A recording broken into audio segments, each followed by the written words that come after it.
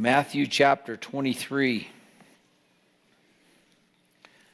We're going to work our way through the chapter. Message entitled, The King's Last Address. Let's pray. Father, we thank you for your word, that you have given us marching orders, that you have given us everything we need for faith and godliness. Lord, I pray now that I might be filled with the Holy Spirit, that the message would be from you. And Lord, that each one of us might be Spirit-filled listeners as your children, Lord, that we might take the word in. And Lord, that we might be equipped for every good work. We pray in Jesus' name. Amen. Verse 46, the last verse of chapter 22, it says, no one was able to answer him a word, nor did anyone dare from that day on ask him another question. From Sunday through Tuesday, Jesus was never more messianic. He took over the temple grounds, he cleansed the temple, and then he began to teach. He already knew that the Pharisees were trying to kill him, and they'd banded together with the Sadducees and those that ruled the temple, but they couldn't because the people loved him so much. And the temple was filled with people from all over Israel that had come down for Passover, and he was teaching them. Now, they had tried to trap him. We looked at that in the last couple of chapters. First, they came together. Then they sent once the liberals, then the conservatives, then the liberals and the conservatives. With these big, heavy questions, they thought they had him trapped. You're not going to trap God. And his answers were so simple. And yet so wise. He shut their mouths. The Bible says that that's what his righteousness does, that one day before the great white throne judgment, every mouth will be silenced. There'll be no answers. There'll be nothing saying but, no excuses. Only guilty hearts. Now you think for the king's last address, he might come with one more plea.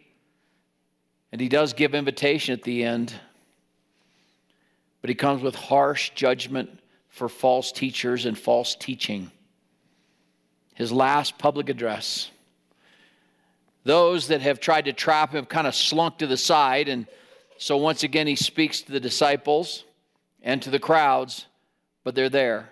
And just like when he began his ministry, and we have at the beginning the great Sermon on the Mount, it's like he points across at those Pharisees that even then were waiting to trap him. And he said, unless your righteousness exceeds the righteousness of the Pharisees, you will not enter the kingdom of God.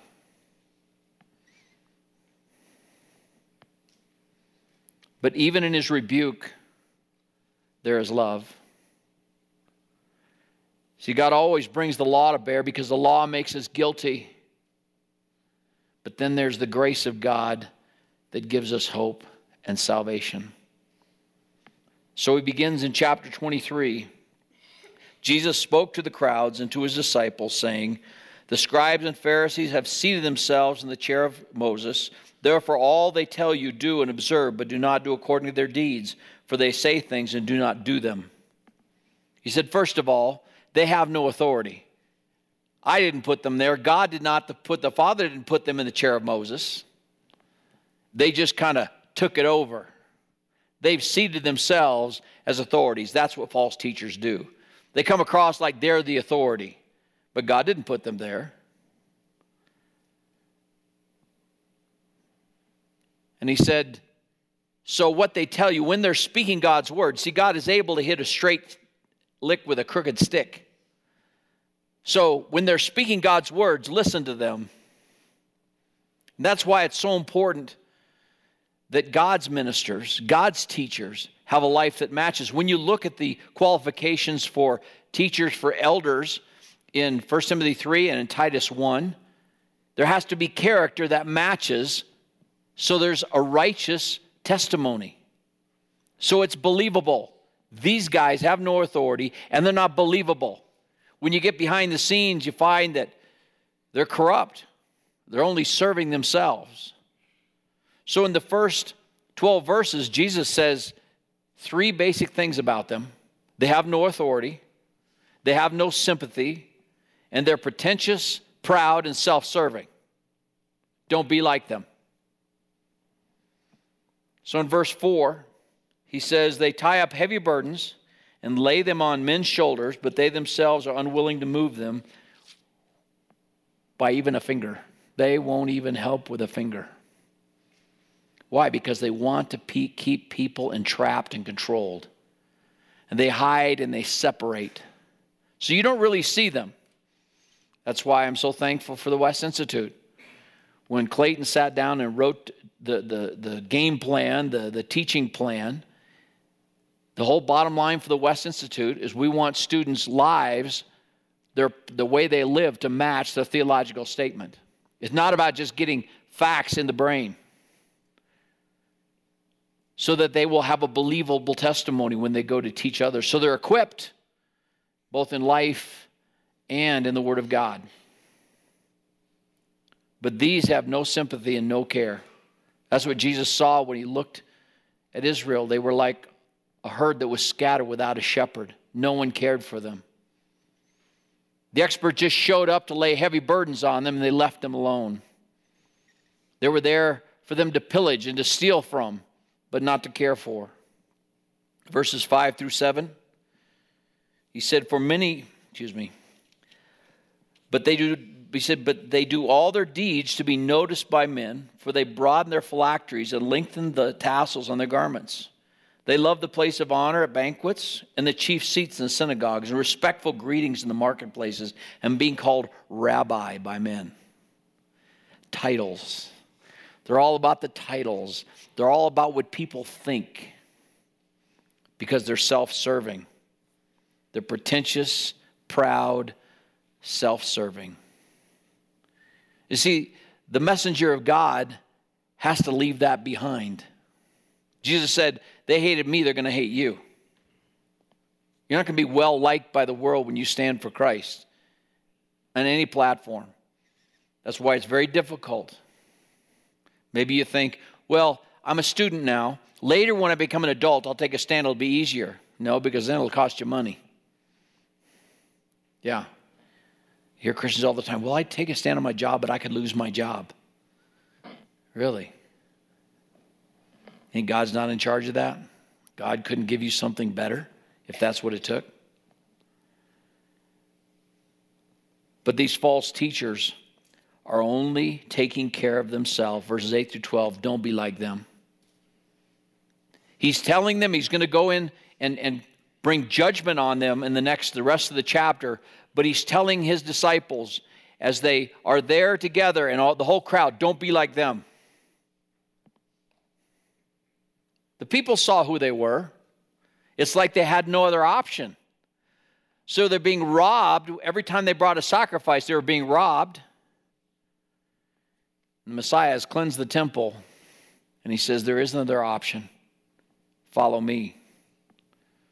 Verse 8. Don't be called rabbi, for one is your teacher, and you all are brothers. What you'll find in religion, in man's religion, there's always this difference, this separation. The clarity and the laity, the cloth and the lay people. That's why it really struck a wrong chord with me when I saw we have this quarterly little bulletin we put out there so people have general information. We try to send you the website for all the particular for announcements. But it came out and they had me listed as senior pastor and Pastor Hal listed, and then everybody else, all the other elders were lay elders. Said, no, get that out of there, because it gives people the idea that, oh, these are the second team. They're not the second team. We don't make any decision unless every one of those elders is on board for it. And every one of those elders has responsibility to pastor this flock, just like I do. Now, all of them don't necessarily get paid by the church, but they all have equal responsibility when it comes to eldering, for praying, for studying the Word of God. You see, here, if they're not a pastor, they're not an elder. It's not just a bunch of businessmen that sit around the table and tell the pastors what to do. All of us on the team are pastors here. But in a lot of Christian denominations, they have the difference. You'll have a guy up here with a collar on, and And you'll have this, just like the old Jews, they have their phylacteries and their things that are hanging off. Oh, they have special names for them. Even in evangelical circles, titles. I remember not knowing what I was doing. I was introducing a lady pastor to somebody one time. Not from our church, okay? And I got her title wrong. And I introduced her as the Reverend so-and-so, because I'm not into titles anyway, but I knew she was. And I got it wrong, and she stopped right there. No. I'm the Reverend Doctor, or the Right Reverend Doctor. Oh. My dad, all through his ministry, and we realize when somebody's ordained, sometimes they put that in front, Reverend, but he didn't like that at all. Because the Bible says there's none reverend but God. And there's no difference. We're all servants together, and we have different giftednesses and we have different responsibilities. But Jesus is saying, listen, don't call one guy doctor, so big britches. He's not rabbi. There's only one teacher. The rest of us are just under shepherds. We're all servants of God. Then he says, don't call on anyone on earth your father, for one is your Father, he who's in heaven. Heard that before? Oh yeah, not just the Roman Catholic Church, but a lot of the Christian world has people set up as fathers. And the idea is they give spiritual life to people. Only one gives spiritual life, and that's God the Father, through his Son, Jesus Christ, by the Holy Spirit. But people like those greetings. Do not call anyone on earth your father, for one is your Father who is in heaven. Don't be called leaders, for one is your leader, even Christ. Now we recognize there are gifts of leadership, and there are different leaders in the church, but it's not about the titles. Remember, the false teachers are about the titles they can get. And they're separated off from everybody else. He said, you're not like that. Verse 11, but the greatest among you shall be your servant. Whoever exalts himself shall be humbled, and whoever humbles himself shall be exalted. God has a way of teaching those that he's called to lead in the church. My son David in Germany, after his first 3 years, said, you know, Dad, I think this is called Jesus School for Pastors. Anytime you start ministry and you're ministering the Word of God, you're going to go through some trials. And it's God just humbling you, letting you know who's in charge. Even if you knew it before, you know it by practicality. You'll be tested in that. We are just here as teachers to bring the Word of God. See, even in Christianity, much as pressure is put on pastors to build the church. We've got to build the church. And we can even take on some of the false teachers' methods in order to get a result. That's not what God has called us to. You see, Jesus said in Matthew chapter 16, I will build my church. I will build my church. It's not up to us to figure out how to build it. John chapter 5, Jesus said the Father is always working. Our challenge is to find out where the Father is working and follow him there. Not build the church. Paul wrote in 1 Corinthians chapter 3, and he said he called himself a master builder. And what did he build with? He said, well, every Christian pastor, every Christian worker has an opportunity to build with gold, silver, precious stone, or wood, hay, stubble. The world's methods, the false teachers' methods, might get a result as far as the world's concerned. And that's why we see in America churches filled with tares. John MacArthur, I saw a quote this last week on Facebook. I don't know how it got on my page, but there it was. And it said, when the church becomes like the world, it has nothing left to offer the world.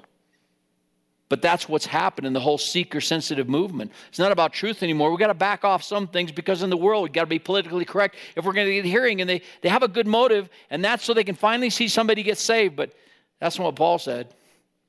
Paul said, I'm not ashamed of the gospel, the whole gospel of God, for it is the power of God unto salvation. 2 Corinthians chapter 4 says, we preach not ourselves. It's not a person's position or what they've accomplished in life that will bring a person from darkness to light. It is the gospel of Jesus Christ. And Jesus is telling these people, don't be like them. You follow me. Then he begins his condemnation in verse 13 through the end of the chapter. Verse 13, he says, woe to you, scribes. Now listen, when Jesus says woe, you're in trouble. You better woe. Because judgment is coming, and he is laying a curse. You would think if they were standing over there, they'd be shaking in their boots and running for the hills. But they were so filled with pride. Now we know it had an effect. Because after Pentecost, after the death of Stephen, it says many of the priests also became believers. So it was beginning to have its effect as they heard the judgment. Jesus bringing the judgment even in his grace. He's bringing judgment so that people will wake up. John the Baptist, when he saw the Pharisees and Sadducees think they just get in line and get baptized too. They want to kind of take advantage of the movement. Use the same language that Jesus is going to use in a little bit. He says, who warned you, brood of vipers, to flee the wrath to come? Even that is an invitation. The second verse of the song Amazing Grace says, it was grace that taught my heart to fear. How are our hearts going to fear if we don't give them the truth that judgment is coming? That all the world stands guilty before God. Jesus in his love and his mercy is telling them what's coming, that they might flee. But he says, woe to you, because they prevent people from coming. Woe to you, scribes and Pharisees, hypocrites. You shut off the kingdom of heaven from people, for you do not enter in yourselves, nor do you allow those who are going in to enter. They call themselves the gatekeepers. They kind of let Israel think they let people into heaven, that they decided on earth who could get into heaven and who couldn't get into heaven. They excluded people. They prevented people. They were a stumbling block.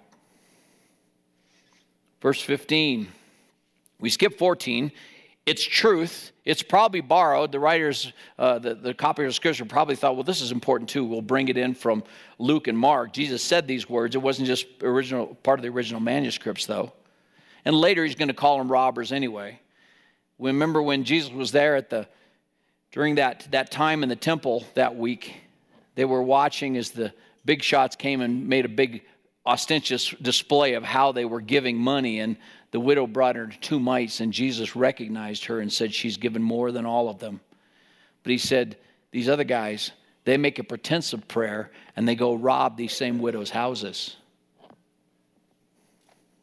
But he'll get to that. Verse 15. Woe to you, scribes and Pharisees, hypocrites! You travel around the sea and land to make one proselyte, and when he becomes one, you make him twice as much the son of hell as yourselves. Why? Because that's all they have to offer.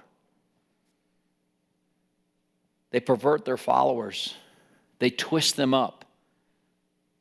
And what God is doing is just saying, what Jesus is saying is, that's what's in their heart, is wickedness. And that's all they can disciple to is wickedness. The rebellion is passed on. That's all they can do, is pass on that perversion. They pervert their followers. Verse 16 through 22, they are liars. Now you read this, and it seems kind of complicated, but that's their whole system. Woe to you, blind guides, who say, whoever swears by the temple, that is nothing, but whoever swears by the gold of the temple is obligated. You fools and blind men, which is more important, the gold or the temple that sanctified the gold? And whoever swears by the altar, that is nothing, but whoever swears by the offering on it, he's obligated. You blind men, which is more important, the offering of the altar that sanctifies the offering? Therefore, whoever swears by the altar and everything on it, whoever swears by the temple swears both by the temple and by him who dwells within it. And whoever swears by heaven swears both by the throne of God and by him who sits on it. What's he saying? They're liars. Why? Because that's their father. And so they invented this very complicated system when they didn't have to keep their word. In the Sermon on the Mount, what did Jesus say? Don't swear by anything. Just let your yes be yes and your no be no. But they're like little children. I don't know if you ever played this game. You promise to do something, your little brother. Okay, I promise I'll do that. And then you pull out your fingers. Sorry, fingers were crossed. Just a complicated version of the same thing. Oh, well, I said I would do that business deal with you, but remember, I just swore by by the sacrifice, not by the altar. I swore by the gold of the temple, not by the temple. And they had this very complicated system of lies. And you had to be on the inside crowd to even figure out what it was. Jesus had to figure it out. They're just like their father, the devil, who from the beginning was a liar and a murderer. And that's who they are. And he calls them out. He said, you're under a curse. If you die in your sin, you're going to hell. Then he says, verses 23 and 24, they turn the truth upside down. They invert it. Woe to you, scribes, Pharisees, hypocrites! You tithe mint, dill, and cumin, and have neglected the weightier provisions of the law, justice, mercy, and faithfulness. But these are the things you should have done without neglecting the others. You blind guides, you strain out a gnat and swallow a camel. Now, I can imagine when he gave that little illustration at the end, a lot of people in the crowd were just kind of laughing under their breath. Just the idea of these guys with their big fancy robes, straining out gnats. What were they doing? Well, the Bible says you're to give the first tenth in the Old Testament. The Old Testament saying was to give the first tithe of their harvest. So they had the little plants growing in the window for seasoning their food. And so they had little herbs, and they'd have 10 leaves, and they'd count out one for God, and they have 9 little leaves left, little tiny seeds. Okay, there's 1 for God and 9 for them. And they're so careful about that. But they don't care about justice. No, we know about that in this country, don't we? You know, the picture of our justice system is a woman that has scales and she's blindfolded so she can just go with facts. But we know in this country, if you have less money, you get less justice. So, well, I've had attorneys in the crowd go, oh, that's terrible. You shouldn't say that. That's exactly what Jesus was talking about. Get a better attorney. And then you can get off. You won't spend the hard time. You'll get a soft place to go because you have more money. You got a better attorney. That's just who the Pharisees were. We know people. We can get by with it. So surprising, these people that cheated try to get their kids into, these movie stars, get their kids into colleges, and they're so shocked that they should be caught. They should be in trouble. Some of these politicians that do these awful, wicked things, and they're so shocked when they get caught because they just begin to think they should be able to do what they want because they're the privileged people. Justice, real justice isn't for them. But he said they neglect that. They pervert justice. And mercy, they don't know anything about mercy. These are the guys that lay the big laws on people. They don't know anything about mercy. And faithfulness? Faithfulness to what? The only thing false teachers are faithful to is themselves. We as believers know what we're called to be faithful to, and that's the Word of God. And I believe in our day and age, there are many people across all denominations that would call themselves Christians, but when it comes to the Word of God, they pick and choose what they want. That's what the hypocrites did. They're not faithful. Oh, I know the Bible says that, but you don't understand my circumstance. That's the Pharisees. That's the hypocrites. No, God's word says something. It's for all of his children to submit to. That's what the gospel is. You submit to the gospel of Jesus Christ. They didn't know about faithfulness except to themselves. And so they turn it upside down. They don't like it. They just change it. In the Old Testament, God said, woe to them that call good evil and evil good. That's these guys. Several years ago, I think it was after the election of George Bush for the second time, and there was several politicians met, and I don't know why I caught it, but there was a little bit good sermon illustration. And Hillary was there, and they were lamenting the fact that they'd allowed the other party to get the moral high ground. And I was thinking to myself, moral high ground? If you stand for everything the Bible says is wickedness, how can you do that? Well, we know today, don't we? Just change what the morals are. Sin is no longer sin according to the Word of God. It's sin if you point it out that the Word of God says that. Now you're a hater. A lot of theologians, liberal theologians, don't like this passage. Oh, this isn't Jesus. This was just added later. Jesus would never be this harsh to people. Listen, one day Jesus is going to say to those that have not submitted to him, depart from me who work iniquity. I never knew you. The saddest words that any human being can hear. Words of judgment. And the reason he gives the words of judgment is so that others that are there under the judgment will flee the wrath to come. That's his grace and his mercy. But they turn the truth upside down, and it looks like they're so fastidious about the little tiny things when really they're swallowing camels. The camel's an unclean animal. And here they are just straining out the little tiny seeds and swallowing a whole camel. Verse 25, they are self-indulgent thieves. Woe to you, scribes and Pharisees, hypocrites! You clean the outside of the cup and of the dish, but inside they're full of robbery and self-indulgence. They do it for themselves, just to indulge themselves.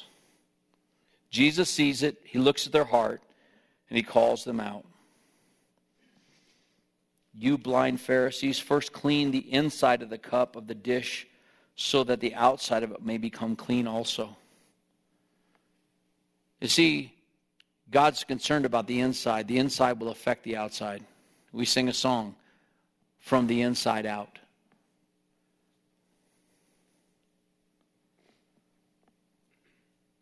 Verses 26 and 27, they corrupt everything that touches them.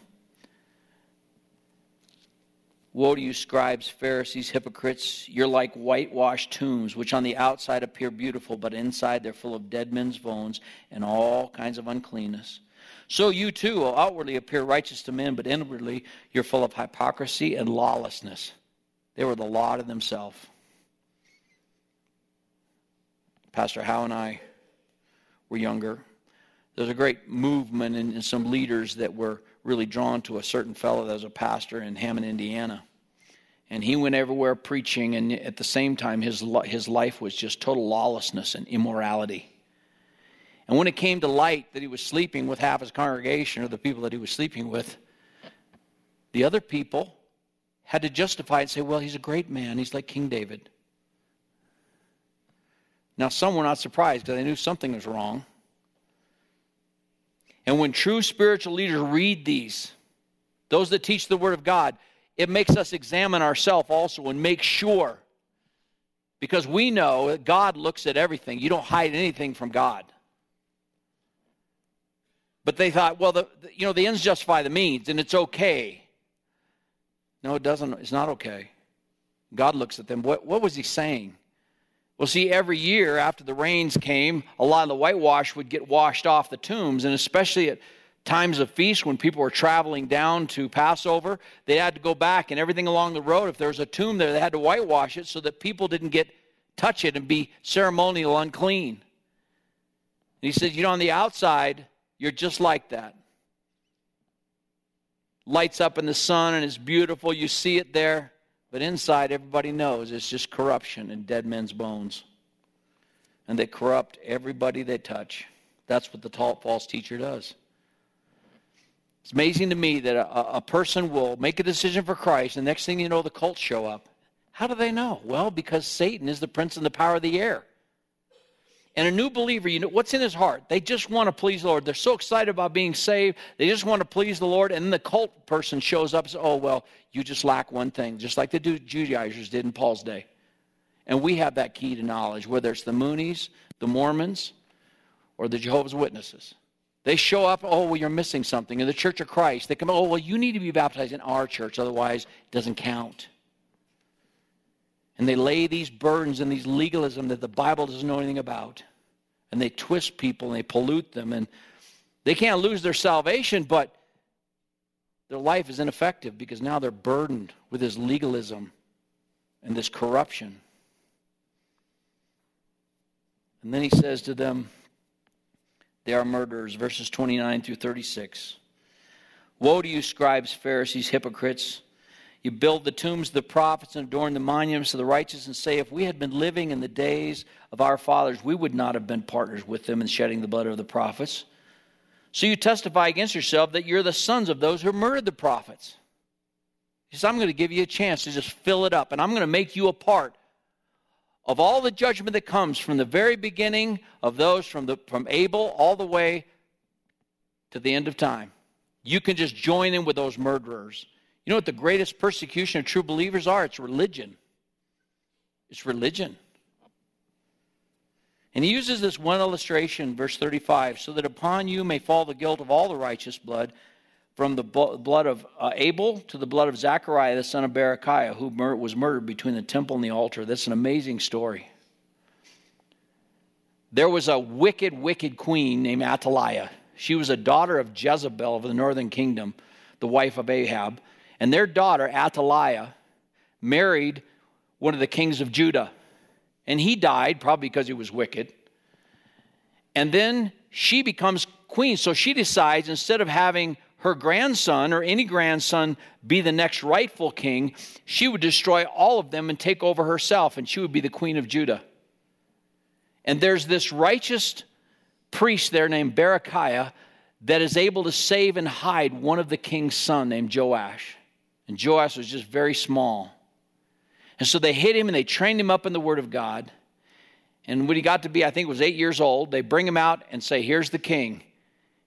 And he has the guards take care of Grandma Athaliah.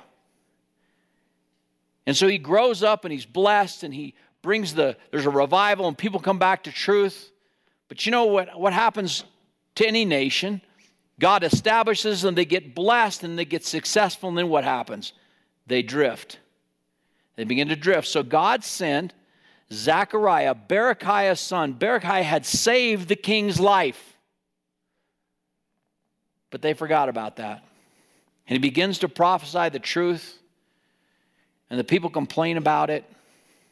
And so the king allows them to go and murder the son of the man that saved his own life. What wickedness. Listen, God sees it all. Now our courage is to be absent from the bodies, to be present with the Lord. When we die in faithfulness, that's not a bad thing. We stop breathing earth air, we wake up breathing heaven's air with reward for all eternity. But God's not going to forget the murderers, and Jesus is calling them out. You say you wouldn't do it, but the proof is you're doing it right now, seeking to murder the very Son of God. Verses 37 through 39, Jesus talks about judgment, invitation, and promise. He says, Jerusalem, Jerusalem, who kills the prophets and stones those that are sent to her. How often would I have gathered your children together the way a hen gathers her chicks under her wings, but you were unwilling. You were unwilling. God's not willing that any should perish, but that all should come to repentance. And he looks across and he can see those that he is cursing right now, and this is their opportunity to realize and know that the invitation is still open as long as they live and breathe. But he goes on, behold, your house is left to you desolate. He's already told them what's going to happen. He's going to tell the disciples again in the next chapter. And we know that's fulfilled when Titus, the general from Rome, comes and lays Israel or Jerusalem waste. They flatten it. And they throw the bodies of 1.5 million Jews over the wall. Rome is tired of the rebellion. But history tells us that no Christians died during that siege. You know why? Because Christians listened to the Word of God and they knew it was time to get out, so they left. Because you obey the Word of God. But then his promise, for I say to you from now on, you will not see me until you say, blessed is he who comes in the name of the Lord. That's going to be at the second coming of Jesus. There's still hope. When we look at the book of Revelation, we see all the judgments, the devastation as the Lord Jesus comes and he unrolls the scroll and he redeems the earth back to itself, and all the devastation that takes place and the judgment that's poured out on the earth. But you know what else happens during that time? Some from every tribe, nation, and people group come to Christ. Great harvest of souls, and the whole nation of Israel. The promise that was given to Abraham in the 3rd chapter, or clear back in the beginning, and to Abraham in chapter 15 of Genesis, is going to be fulfilled. The one they've rejected, they will now see and weep over as they weep for a lost first child, and they realize they missed it. And when you look at the chapter 53 in Isaiah, you see that prophecy of Israel recognizing the Messiah and coming back to him. It's going to happen. How come? Because our God is powerful. Father, we thank you that we have a hope that does not fade away, reserved in heaven.